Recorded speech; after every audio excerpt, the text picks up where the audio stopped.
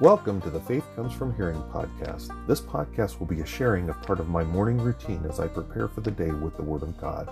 We will be partaking of Puritan prayers from the Valley of Vision, each day's morning devotional from Charles Haddon Spurgeon's Morning and Evening, and we'll be reading from the Legacy Standard Bible, which is the newest and, I believe, the most accurate translation of the Word of God. We will be following a Bible reading calendar that provides for reading the whole Bible in a year that was created by Minister Robert Murray M'Cheyne for his congregation back in 1842, and that has been a part of my daily reading for over 6 years now.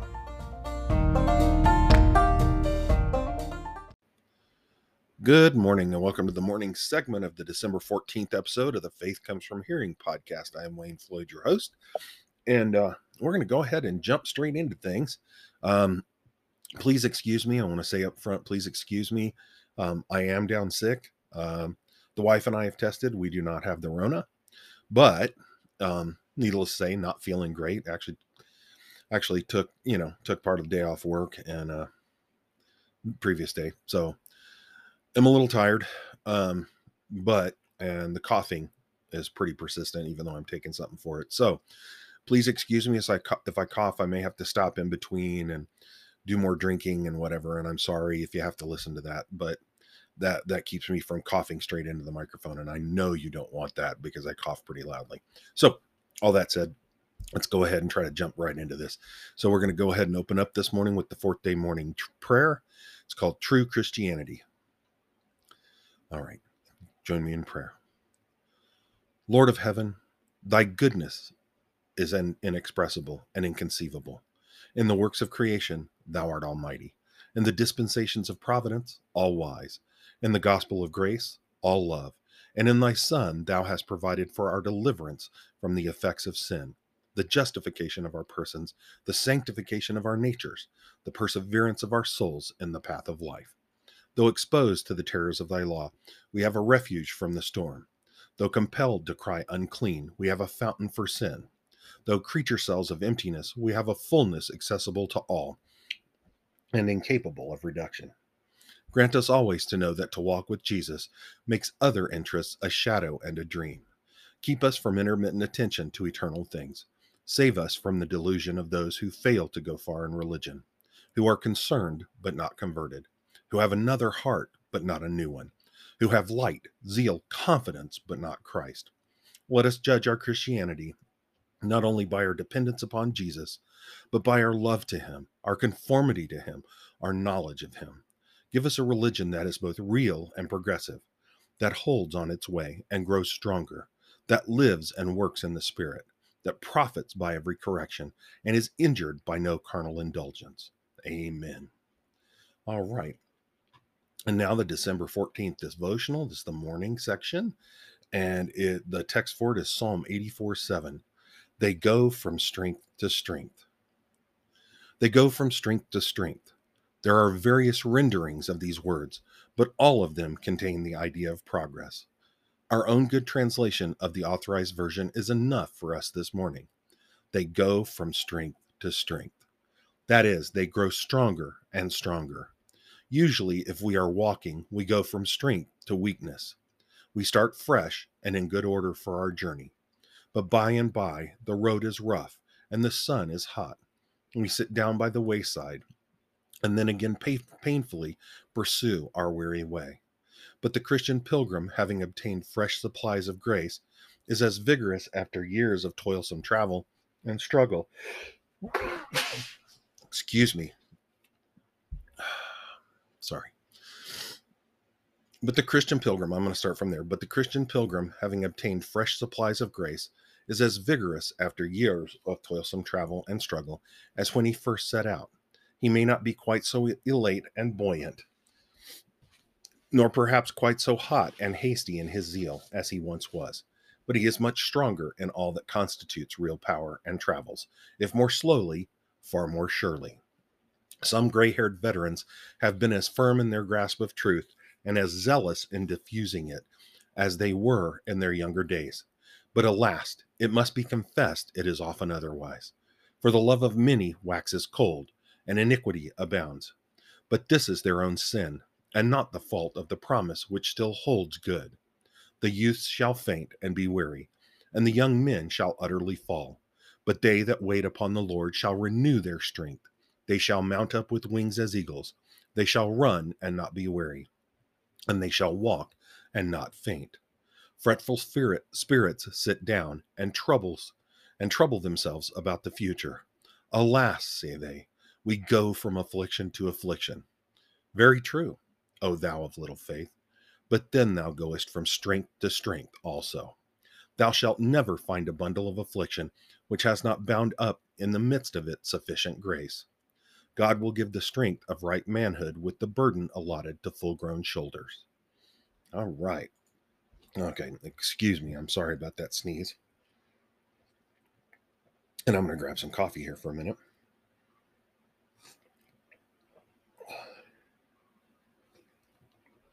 Oh, okay. We're going to get going with our reading. We're going to start here in 2 Chronicles 16. This is in the reign of Asa, king of Judah. In the 36th year of Asa's reign, Baasha, king of Israel, went up against Judah and built up Ramah in order to prevent anyone from going out or coming in to Asa, king of Judah. Then Asa brought out silver and gold from the treasuries of the house of Yahweh and the king's house, and sent them to Ben-Hadad, king of Aram, who lived in Damascus, saying, Let there be a covenant between you and me, as between my father and your father. Behold, I have sent you silver and gold. Go, break your covenant with Baasha, king of Israel, so that he will withdraw from me. So Ben-Hadad listened to King Asa and sent the commanders of his military forces against the cities of Israel. And they struck down Ijon, Dan, Abel-Maim, and all the store cities of Naphtali. Now it happened that when Baasha heard of it, he ceased building up Ramah and stopped his work. Then King Asa brought all Judah, and they carried away the stones of Ramah and its timber with which Baasha had been building. And with them he built Jebah and Mizpah. Now at that time Hanani the seer came to Asa king of Judah and said to him, Because you have leaned on the king of Aram and have not leaned on Yahweh your God, therefore the military force of the king of Aram has escaped out of your hand. Were not the Ethiopians and the Lubim a vast military force with an exceedingly vast number of chariots and horsemen? Yet because you leaned on Yahweh, he gave them into your hand. For the eyes of Yahweh move to and fro throughout the earth, that he may strongly support those whose heart is wholly devoted to him. You have acted foolishly in this. Indeed, from now on you will surely have wars. I'm sorry, excuse me. Then Asa was vexed with the seer and put him in prison, for he was enraged in him for this. And Asa oppressed some of the people at the same time. Now behold, the acts of Asa from first to last, behold, they are written in the book of the kings of Judah and Israel. And Asa became diseased in his feet in the 39th year of his reign. His disease was severe, yet even in his disease he did not seek Yahweh, but the physicians. So Asa slept with his fathers, and he died in the 41st year of his reign. And they buried him in his own tomb, which he had cut out for himself in the city of David. And they laid him in the resting place which he had filled with spices of various kinds, blended by the perfumer's art. And they made a very great fire for him.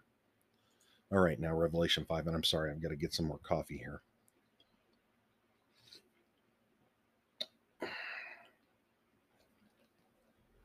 All right, Revelation 5. Then I saw in the right hand of him, Then I saw in the right hand of him who sits on the throne a scroll written inside, and on the back sealed up with 7 seals. Then I saw a strong angel proclaiming with a loud voice, Who is worthy to open the scroll and to break its seals? And no one in heaven or on the earth or under the earth was able to open the scroll or to look into it. Then I was crying greatly because no one was found worthy to open the scroll or to look into it. And one of the elders said to me, Stop crying. Behold, the Lion that is from the tribe of Judah, the root of David, has overcome so as to open the scroll and its 7 seals.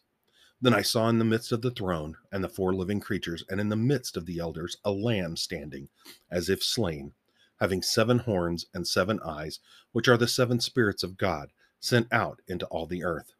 And he came and took the scroll out of the right hand of him who sits on the throne. And when he had taken the scroll, the 4 living creatures and the 24 elders fell down before the Lamb, each one having a harp and golden bowls full of incense, which are the prayers of the saints.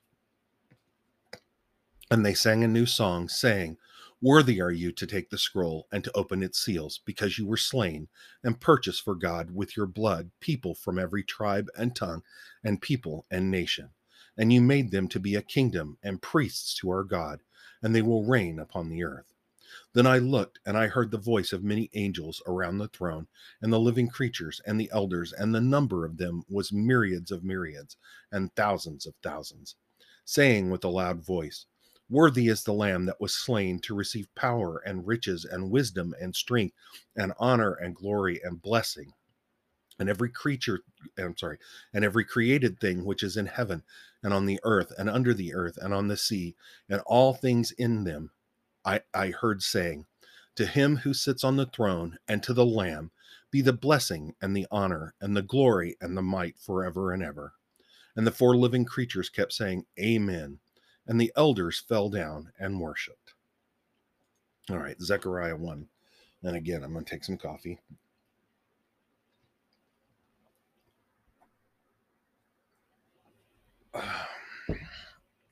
All right, Zechariah 1. In the 8th month of the 2nd year of Darius, the word of Yahweh came to Zechariah the prophet, the son of Berechiah, the son of Iddo, saying, Yahweh was very wrathful against your fathers. Therefore say to them, Thus says Yahweh of hosts, Return to me, declares Yahweh of hosts, that I may return to you, says Yahweh of hosts. Do not be like your fathers, to whom the former prophets called out, saying, Thus says Yahweh of hosts, Return now from your evil ways and from your evil deeds. But they did not listen or give heed to me, declares Yahweh. Your fathers, where are they? And the prophets, do they live forever? But did not my words and my statutes, which I commanded my slaves, the prophets, overtake your fathers? Then they returned and said, As Yahweh of hosts purposed to do to us in accordance with our ways and our deeds, so he has done with us. On the 24th day of the 11th month, which is the month Shebat, in the 2nd year of Darius, the word of Yahweh came to Zechariah the prophet, the son of Berechiah, the son of Iddo, saying, I saw at night, and behold, a man was riding on a red horse, and he was standing among the myrtle trees, which were in the ravine, with red, sorrel, and white horses behind him. Then I said, My Lord, what are these? And the angel who was speaking with me said to me, I will show you what these are. And the man who was standing among the myrtle trees answered and said, These are those whom Yahweh has sent to patrol the earth. So they answered the angel of Yahweh who was standing among the myrtle trees, and said, We have patrolled the earth, and behold, all the earth is sitting still and quiet. Then the angel of Yahweh answered and said, O Yahweh of hosts, how long will you have no compassion for Jerusalem and the cities of Judah with which you have been indignant these 70 years? Yahweh answered the angel who was speaking with me with good words, comforting words. So the angel who was speaking with me said to me, Call out, saying, Thus says Yahweh of hosts, I am exceedingly jealous for Jerusalem and Zion, but I am very wrathful with the nations who are at ease. For I was only a little wrathful, but they helped increase the calamity.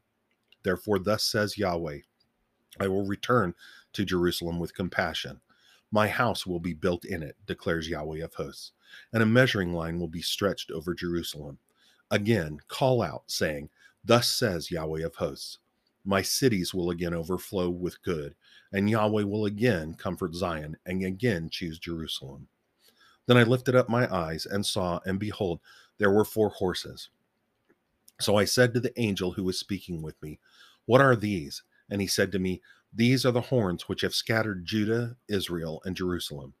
Then Yahweh showed me 4 craftsmen. And I said, What are these coming to do? And he said, These are the horns which have scattered Judah, so that no man lifts up his head. But these craftsmen have come to cause them to tremble, to throw down the horns of the nations who have lifted up their horns against the land of Judah in order to scatter it. All right, now John 4, and again, I'm going to take some coffee. Sorry about that.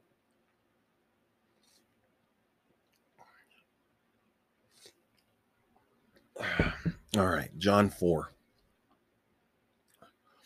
Therefore, when Jesus knew that the Pharisees had heard that Jesus was making and baptizing more disciples than John, Although Jesus himself was not baptizing, but his disciples were, he left Judea and went away again into Galilee. And he had to pass through Samaria. So he came to a city of Samaria called Sychar, near the field that Jacob gave to his son Joseph. And Jacob's well was there. So Jesus, being wearied from his journey, was sitting thus by the well. It was about the 6th hour. A woman of Samaria came to draw water. Jesus said to her, "Give me a drink," for his disciples had gone away into the city to buy food. Therefore the Samaritan woman said to him, "How do you, being a Jew, ask for a drink from me, being a Samaritan woman? For Jews have no dealings with Samaritans." Jesus answered and said to her, "If you knew the gift of God, and who it is who says to you, 'Give me a drink,' you would have asked him, and he would have given you living water." She said to him, "Sir, you have nothing to draw with, and the well is deep. Where then do you get that living water? Are you greater than our father Jacob, who gave us this well, and drank of it himself, and his sons, and his cattle?" Jesus answered and said to her, "Everyone who drinks of this water will thirst again. But whoever drinks of the water that I will give him will never thirst, ever. But the water that I will give him will become in him a well of water springing up to eternal life." The woman said to him, "Sir, give me this water, so I will not be thirsty, nor come back here to draw." He said to her, "Go call your husband and come back here." The woman answered and said, "I have no husband." Jesus said to her, "You have correctly said, 'I have no husband,' for you had 5 husbands, and the one you now have is not your husband. This you have said truly." The woman said to him, "Sir, I see that you are a prophet. Our fathers worshipped on this mountain, and you people say that in Jerusalem is the place where men ought to worship." Jesus said to her, "Woman, believe me, an hour is coming when neither in this mountain nor in Jerusalem will you worship the Father. You worship what you do not know. We worship what we know, for salvation is from the Jews. But an hour is coming, and now is, when the true worshipers will worship the Father in spirit and truth. For such people the Father seeks to be his worshipers. God is spirit, and those who worship him must worship in spirit and truth." The woman said to him, "I know that Messiah is coming, he who is called Christ. When he comes, he will declare all things to us." Jesus said to her, "I who speak to you am he." And at this point, his disciples came, and they were marveling that he was speaking with a woman. Yet no one said, "What do you seek?" or "Why are you speaking with her?" So the woman left her water jar and went into the city, and said to the men, "Come, see a man who told me all the things that I have done. Is this not the Christ?" They went out of the city and were coming to him. Meanwhile, the disciples were urging him, saying, "Rabbi, eat." But he said to them, "I have food to eat that you do not know about." So the disciples were saying to one another, "Has anyone brought him anything to eat?" Jesus said to them, "My food is to do the will of him who sent me and to finish his work. Do you not say, 'There are yet 4 months, and then comes the harvest'? Behold, I say to you, lift up your eyes and look on the fields, that they are white for harvest. Even now, he who reaps is receiving wages and is gathering fruit for life eternal, so that he who sows and he who reaps may rejoice together. For in this case, the saying is true: one sows and another reaps. I sent you to reap that for which you have not labored. Others have labored, and you have entered into their labor." From that city, many of the Samaritans believed in him because of the word of the woman who bore witness. "He told me all the things that I have done." So when the Samaritans came to Jesus, they were asking him to stay with them, and he stayed there 2 days. And many more believed because of his word. And they were saying to the woman, "It is no longer because of what you said that we believe, for we have heard for ourselves and know that this one is truly the Savior of the world." And after the 2 days, he went from there into Galilee. For Jesus himself bore witness that a prophet has no honor in his own country. So when he came to Galilee, the Galileans received him, having seen all the things that he did in Jerusalem at the feast. For they themselves also went to the feast. Then he came again to Cana of Galilee, where he had made the water wine. And there was a royal official whose son was sick at Capernaum. When he heard that Jesus had come out of Judea into Galilee, he went to him and was asking him to come down and heal his son, for he was about to die. So Jesus said to him, "Unless you people see signs and wonders, you will never believe." The royal official said to him, "Sir, come down before my child dies." Jesus said to him, "Go, your son lives." The man believed the word that Jesus spoke to him and started on his way. And while he was still going down, his slaves met him, saying that his son was alive. So he inquired of them the hour when he began to get better. Then they said to him, "Yesterday at the 7th hour, the fever left him." So the father knew it was at that hour in which Jesus said to him, "Your son lives." And he himself believed, and his whole household. This is again a second sign that Jesus did when he had come out of Judah into Galilee. All right, that is our reading for this morning, and I'm sorry I read so fast. I was trying to get it done before I coughed even worse than I did. So I apologize. And I apologize for the coughing.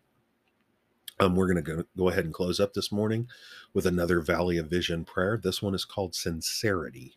Sincerity. Let's pray. Elector of saints, blessed is the man whom thou choosest and callest to thyself. With thee is mercy, redemption, assurance, forgiveness. Thou hast lifted me, a prisoner, out of the pit of sin, and pronounced my discharge, not only in the courts of heaven, but in the dock of conscience. Hast justified me by faith, given me peace with thee, made me to enjoy glorious liberty as thy child. Saved me from the false hope of the hypocrite. May I never suppose I am in Christ, unless I am a new creature. Never think I am born of the Spirit, unless I mind the things of the Spirit. Never rest satisfied with professions of belief, and outward forms and services, while my heart is not right with thee. May I judge my sincerity in religion, by my fear to offend thee, my concern to know thy will, my willingness to deny myself. May nothing render me forgetful of thy glory, or turn me aside from thy commands, or shake my confidence in thy promises, or offend thy children. Let not my temporal occupations injure my spiritual concerns, or the cares of life make me neglect the one thing needful. Excuse me. May I not be inattentive to the design of thy dealings with me, or insensible under thy rebukes, or immobile at thy calls. May I learn the holy art of abiding in thee, or being in the world and not of it, or making everything not only consistent with, but conducive to my religion. Amen. All right. Well, that is our morning section for this morning. I pray that even in spite of the coughing and the speedy reading, that it has definitely equipped you and edified you and lifted you up. I would always implore you to go out and do all that you do today for the glory of God. And God willing, I will talk to you this evening. Have a good one. God bless.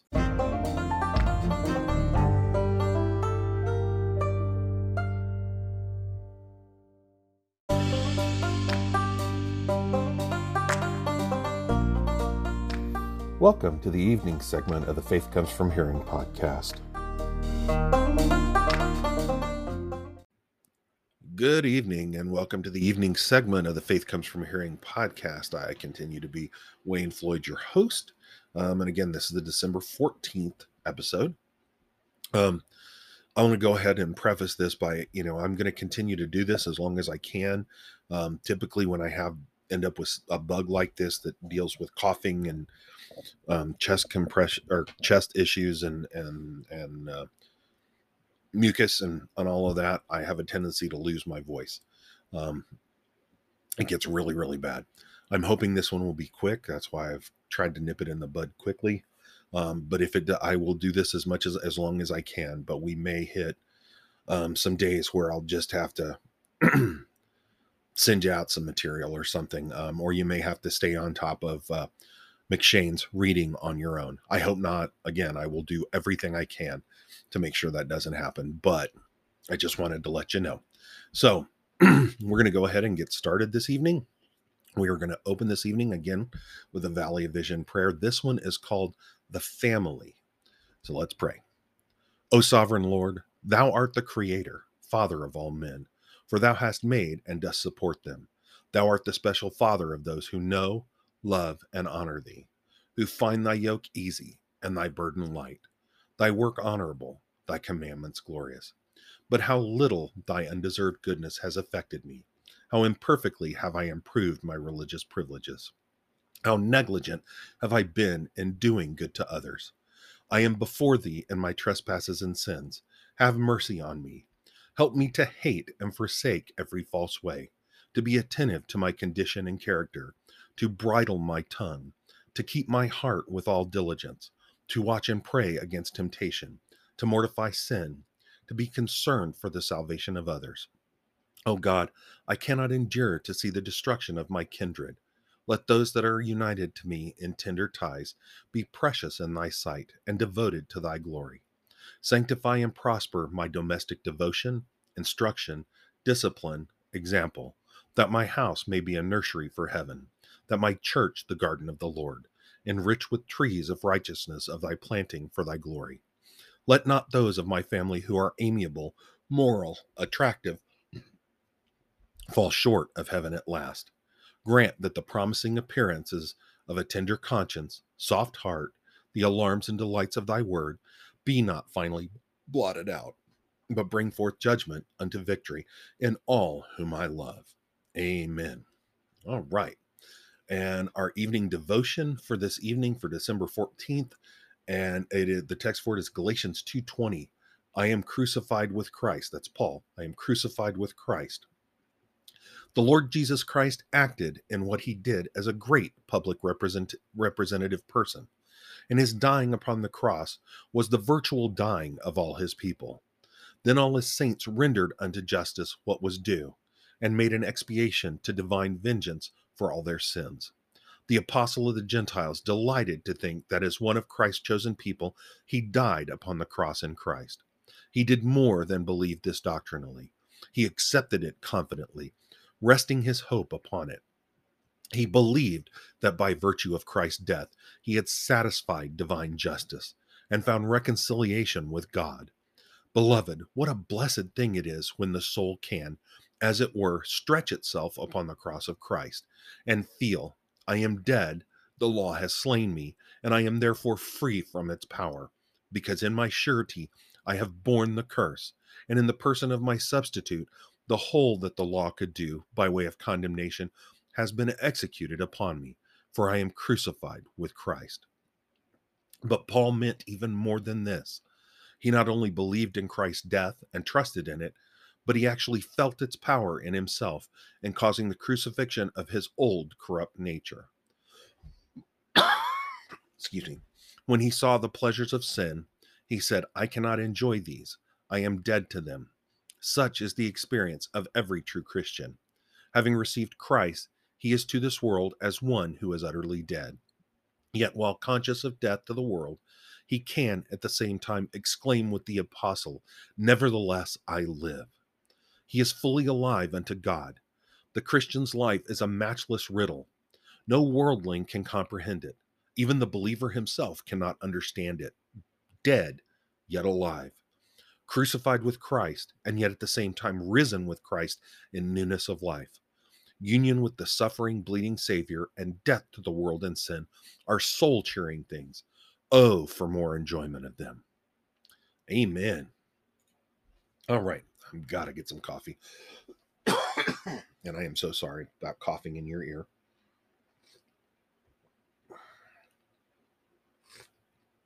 If I had a soundboard and I'm looking at down the road, maybe doing that, putting it between my microphone and the computer where I'm recording, I will have a cough button so I can prevent that and sneezes and all that. But right now, trying to facilitate that is much more complicated than honestly right now than my sick brain can comprehend. All right, so we're going to continue our study in the Gospel of John. Our title for this evening is "The Light and Christian Ministry," and we're going to go on dealing with the light through the next couple of evenings as we break down verses 6 through verse 13 or 14, I think it is. So today we're going to deal with John chapter 1, verses 6 through 8. So 1 through 5, we saw, speaking of the Word, and the Word was with God, and the Word was God. And he was in the beginning with God. Well, I'll go ahead and read it. In the beginning was the Word, and the Word was with God, and the Word was God. He was in the beginning with God. All things came into being through him, and apart from him, nothing came into being that has come into being. In him was life, and the life was the light of men. And the light shines in the darkness, and the darkness did not overtake it. Here's our verses for today. There was a man having been sent from God, whose name was John. He came as a witness to bear witness about the light, so that all might believe through him. He was not the light, but he came to bear witness about the light. So again, we're getting into the section where John the Apostle, and we'll see this, is speaking of John the Baptist. This is the first witness that John the Apostle is going to speak of, the first witness for Christ. But so we've talked about before when any of the writers, we've talked about it with Paul, and we can speak of it with John. We can talk about it with any of them, honestly. Luke, the doctor, same kind of thing. There's nothing in here, no word choice, no word order, no topic order, no any of that is accidental or coincidental. They are specifically in there. And even in some cases, the imagery that is used, actually in all cases, the imagery that is used, like Paul in Ephesians using the full armor of God, there was a purpose for each type of armor. And there was a reason behind those pieces. They weren't accidental that he just happened to choose them because they were sitting there in front of them. That was part of it. But there was an explicit reason behind each piece. And what it did in human imagery, and how that applied to the spiritual battle space. Well, the same's true here. We see John speaking of Jesus Christ, speaking of the Messiah as the light, as the Word being the light, and the light shines in the darkness, and the darkness did not overtake it. So let's talk a little bit about light so that we have a good understanding of its nature before we dive in, because it matters. I mean, it's not just casual that John's using the imagery of light here. It is intentional. So a couple of things, and I know, and I'm really not trying to make this a science class, but we do need to understand this. Light is not static. Looking at a light bulb, that light in there is not static. That's true of any kind of light. It's not static. The fact is, light moves at a speed of almost 200,000 miles per second. It's moving energy. Light energy hitting our eyes is what allows us to see. And that energy not hitting our eyes prevents us from seeing. That's why in the dark, when we get in the dark, especially if it's completely pitch black, we can't see because there's no light energy hitting our eyes. Now, in most cases, it's rare that we are actually in complete pitch dark. So there's even maybe a slight bit of light that is still hitting our eyes, allowing us to at least see shadowy shapes. But that's what light is. That's the characteristics of light. But this simplified but complicated concept is what John is referring to here when he refers to Jesus Christ as the light. It is that moving power, that moving divine energy that brings things into view. It brings the gospel and our need of a savior into view. Jesus Christ does that. That moving energy of Jesus Christ, that moving energy of the word. So John in our verses this morning identifies the light and turns it on what Dr. MacArthur calls some foundational spiritual truths to illumine them, some foundation spiritual truths about that we'll see from verses 6 through verse 13, 14 as we work through them. And we're going to take them a piece at a time. But that's the light that shines in the darkness. That's Jesus Christ. Jesus Christ is that light, and he shines himself. That light shines on this world. It shines on the truths. It shines on the truth of the gospel. It shines on the truth of our sin nature, and our need for that savior and for saving faith. I mean, honestly, That's exactly what brought me to a saving faith. It put me on my knees. It's the realization, that light shining into the darkness of my soul and making me realize how why I needed that savior that had been talked about, why I needed it, why I wasn't the good guy that I thought I was and others seemed to think I was. That without our savior, without him dying on the cross and taking the punishment for my sins and then being raised from the dead, that I was lost. It was the light shining on that. So that's the light that shines in the darkness. So what we're going to break down over the next couple of evenings, God willing, is we're going to see the nature of true Christian ministry, which we'll see this evening. We're going to see the nature of the Savior, the nature of the light itself, beyond the simple definition and discussion of it we just did. We're going to see the nature of sinners, and we're going to see the nature of believers. And finally, we'll see the nature of God. So like I said, we're going to talk about the Christian ministry this evening. So what we're going to deal with again this evening is the Apostle John showing us the nature of true Christian ministry. So let's read verses 6-8 again. So John 1 verse 6. There was a man having been sent from God whose name was John. He came as a witness to bear witness about the light, so that all might believe through him. He was not the light, but he came to bear witness about the light. We see the apostle shifting from the divine when talking of Christ, verses 1-5, to the man, John. This is John the Baptist. Yeah, please don't. I don't know that anybody does, but if they do, they are wrong. This is not John the Apostle speaking about himself.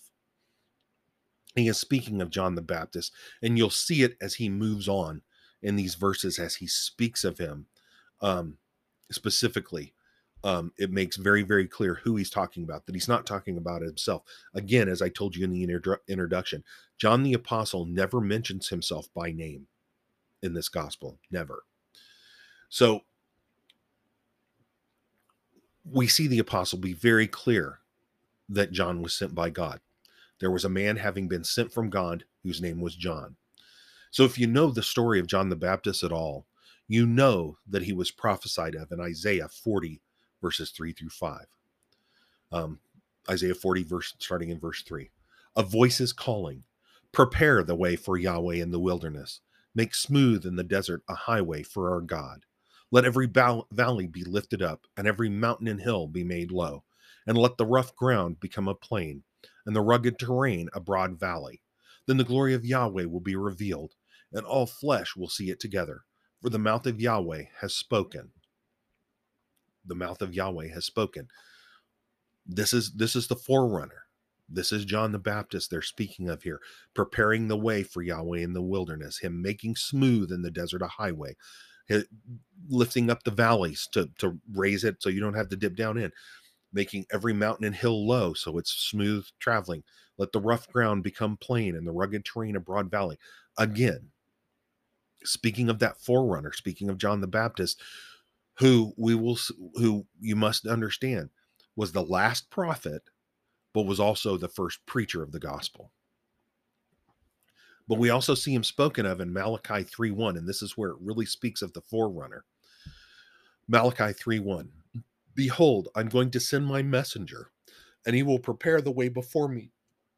And the Lord whom you seek will suddenly come to his temple. And the messenger of the covenant in whom you delight, behold, he is coming, says Yahweh of hosts. Malachi 4, verses 5 and 6. Behold, I'm going to send you Elijah the prophet before the coming of the great and awesome day of Yahweh. And he will turn the hearts of the fathers to their children, and the hearts of the children to their fathers, lest I come and strike the land, devoting it to destruction. Again, there was a man having been sent from God, this verse 6 again, whose name was John. We even see confirmation of this. And again, like I said, the Gospel of John is written in the context of the other three Gospels already being written.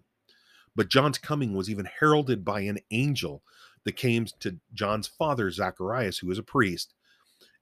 And he was born from two people, very old in age and proven barren. You see that in Luke 1, verses 5-22. It's a little bit of a long passage, but I'm going to go ahead and read it. In the days of Herod, king of Judea, there was a priest named Zechariah of the division of Abijah, and he had a wife from the daughters of Aaron, and her name was Elizabeth. And they were both righteous in the sight of God, walking blamelessly in all the commandments and righteous requirements of the Lord. But they had no child, because Elizabeth was barren, and they were both advanced in years.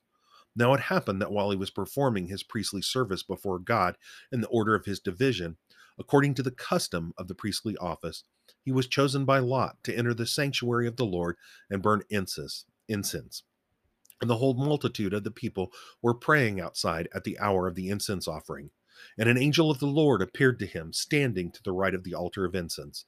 And Zechariah was troubled when he saw the angel, and fear fell upon him. But the angel said to him, "Do not be afraid, Zechariah, for your prayer has been heard, and your wife Elizabeth will bear you a son, and you will call his name John.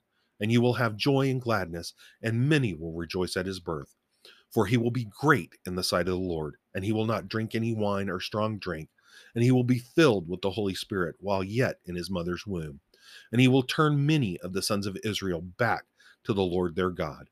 And he will go before him in the spirit and power of Elijah to turn the hearts of the fathers back to the children, and the disobedient to the attitude of the righteous, to make ready a people prepared for the Lord." And Zechariah said to the angel, "How will I know this? For I am an old man, and my wife is advanced in years." And the angel answered and said to him, "I am Gabriel, who stands before God, and I was sent to speak to you and to bring you this good news. And behold, you shall be silent and unable to speak until the day when these things take place, because you did not believe my words, which will be fulfilled in their proper time." And the people were waiting for Zechariah and were wondering at his delay in the sanctuary. But when he came out, he was unable was unable to speak to them. And they realized that he had seen a vision in the sanctuary, and he kept making signs to them and remained mute. John the Baptist was surely sent by God. I mean, here's Gabriel announcing him, and the things Gabriel says very clearly tie back to both what we see in Isaiah and what we see in Malachi. They tie directly back to that. They directly call that out. This is a person, so this is the first prophet in over 400 years. This is the first time these Jews, the Israelites, have heard from God in over 400 years. Think of the position that would put John the Baptist in. Think of what position. I mean, I'm sorry that he jumps immediately to superstar status in that culture. No matter what his manner of life is, he immediately jumps to superstar status. But repeatedly, John shows true humility. John 1:30. And he's speaking of Jesus here. This is John the Baptist speaking of Jesus. "This is he of whom I said, 'After me comes a man who has been ahead of me, for he existed before me.'" He's speaking of Jesus there, saying he's a man ahead of him. When we get to John 3:26 through 30, I believe, if I remember right,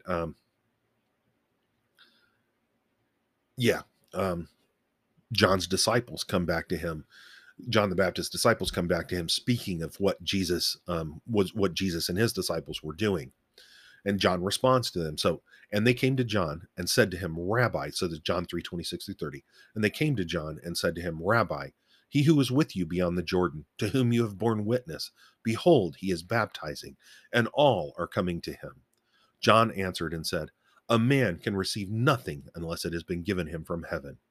You yourselves are my witness that I said, I am not the Christ, but I have been sent ahead of him. He who has the bride is the bridegroom, but the friend of the bridegroom who stands and hears him rejoices greatly because of the bridegroom's voice. So this joy of mine has been made full. He must increase, but I must decrease." What great humility. What great humility John showed in a society where no kidding, because of who he was, the first prophet in 400 years, and clearly a prophet, or prophesied by an angel that came to his father, that did miraculous things to make clear that that he was of God. He was coming from God. Yet he was truly humble. But let's see what he came to do. He came as a witness to testify about the light. Again, we see that verse 7. He came as a witness to bear witness about the light, so that all might believe through him. To witness to testify about the light, about Jesus Christ, the Son of God. This is what true Christian ministry is all about. We have no other purpose in that. That was John's only purpose out there, was to testify about Christ, was to testify about the gospel. Paul is even clear about that in 1 Corinthians 2, that is his whole purpose, his sole purpose, excuse me. For I determined to know nothing among you except Jesus Christ and him crucified. We see Paul make these same type of proclamations throughout his epistles. That's John the Baptist's purpose, to testify about the light. And it makes and John the apostle makes clear here as we get into verse 8. He was not the light, but he came to bear witness about the light. Clearly he was not the light. He was to bear witness. He was to testify. He was to witness. Those are legal terms that are used here in the Greek. And they mean to convey the facts, the evidence that attests to the truth about something. In this case, it's to testify to the truth about the Christ, about the Son of God, about the Messiah, the truth of the gospel. That is his primary purpose. That is what he's there for. That is the only thing he's there for. He's not there to lift himself up. He's not there to pat himself on the back. He's not there to laud himself before them, even though he's the first prophet in 400 years. He's there to preach. He's there to teach. He's there to be the witness. He's there to bear witness, to testify about the light. That's the nature of true. So what does that mean to us? That is the nature of true Christian ministry. We are all in our walks to attest to the truths about Christ, so that all might believe through our witness. And you can sit there and yeah, John, like I said, John was the first preacher of the gospel. John the Baptist was the first preacher of the gospel. And many of you will go, I'm not a preacher. I don't care. So what? And I'm not saying all of you are called to be. Sometimes I'm not even sure I am. And I know there are people out there that don't think I am. And, they're welcome to that opinion. They may be right. Sorry, I had to have some coffee there. But that is what we are called to do. Again, I always point back to Matthew 28, verses 19 and 20. We're called to make disciples of all nations. And it's very, very clear what has to happen. Romans 10, 13 through 15. For whoever calls on the name of the Lord will be saved. It is our job. We don't know who's saved and who's not. And yeah, there are a distinct set of people that are called and others that are not to salvation. But we don't know who they are. So we are to bring the gospel to all nations. So whoever calls on the name of the Lord will be saved. Again, verse 13, Romans 10, verse 13. How then will they call on him in whom they have not believed?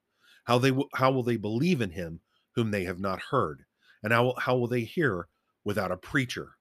And how will they preach unless they are sent? Just as it is written, how beautiful are the feet of those who proclaim good news of good things.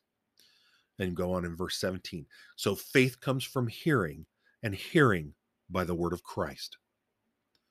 That's speaking of the gospel. And again, obviously that's Romans 10:17 is where the name for this podcast comes from. Faith comes from hearing, and hearing by the word of Christ. And again, I'm not saying everybody's a preacher. And I'll be very clear with you. Women are not to be preachers. The Bible is very clear about that. However, every Christian, man, woman, and child, are to be witnesses. We are to testify to the gospel. We are to do it humbly, as John did, but we are to be as verbose. We are to be as resounding. We are to constantly witness to the gospel. We are to constantly witness to the fact that Jesus is the Christ, the Son of God, that he is our only Savior, that he is the only way for us to be saved, the only way for anybody to be saved. People will say out there, oh, there's many ways to God. No, there's not. Christ is the way, the truth, and the life. He is the only way. He is the only way. And we have got to take that message out. And that's what John was doing here. Even though it's going to cost him his life, it's going to cost him his head. You sit there and say to him, don't lose your head. Well, he did. He lost his head. It cost him his life. But I'll guarantee you he was like Paul in the 2 Timothy 4. I've run the race. I've kept the faith. That was John the Baptist. And that needs to be you and I. We are to humbly testify and witness as John does here. We are to be that. That is a clear example of what Christian ministry should look like. And in this world where we see so many out there trying to pat themselves on the back, and I'm being serious, the Joel Osteens, the Mark Driscolls, which I hate to say because I used to like the stuff he was doing and went off the rails. The Beth Moores, the you name it, they're all out there. They're all about self. It's not about being humble. It's not about humbly proclaiming Christ and putting themselves in the background. And I'm not saying this to pat myself on the back, but let's be clear. I don't care if anybody in the world ever knows my name. As long as I know that I've done all I could to proclaim Christ. That's all that matters. And that has to be the same for all of us. That was what it was for John the Baptist. Believe me, he didn't pull any punches. He set himself up to be imprisoned. Not intentionally. I mean, he wasn't sadistic, but he knew how resistant they were going to be. And he humbly witnessed the gospel. And that's what we have to do. We have to follow John the Baptist's example here in John 1, verses 6 through 8. So I would beg you to do so. And I would try to remind myself and implore myself to continue to do so also. All right. Let's go ahead and close in prayer. We're going to go ahead and close as is typically our habit with the fourth day evening prayer. It's called God All Sufficient. King of glory, divine majesty, every perfection adorns thy nature and sustains thy throne. The heavens and earth are thine. The world is thine and its fullness. Thy power created the universe from nothing. Thy wisdom has managed all its multiple concerns, presiding over nations, families, individuals. Thy goodness is boundless. All creatures wait on thee, are supplied by thee, are satisfied in thee. How precious are the thoughts of thy mercy and grace. How excellent thy loving kindness is that draws men to thee. Teach us to place our happiness in thee, the blessed God, never seeking life among the dead things of earth, or asking for that which satisfies the deluded. But may we prize the light of thy smile, implore the joy of thy salvation, find our heaven in thee. Thou hast attended to our happiness more than we can do. Though we are fallen creatures, thou hast not neglected us. In love and pity, thou hast provided us a Savior. Apply his redemption to our hearts by justifying our persons and sanctifying our natures. We confess our transgressions, have mercy on us. We are weary, give us rest. Ignorant, make us wise unto salvation. Helpless, let thy strength be made perfect in our weakness. Poor and needy, bless us with Christ's unsearchable riches. Perplexed and tempted, let us travel on, unchecked and undismayed, knowing that thou hast said, I will never leave thee, nor forsake thee. Blessed be thy name. Amen. All right, and that's our evening episode. Again, I hope you have a wonderful evening. I hope you have a good night's sleep, and God willing, I will see you tomorrow morning. May God bless you. Again, I love you, and again, like I said, I hope I see you tomorrow morning. God bless.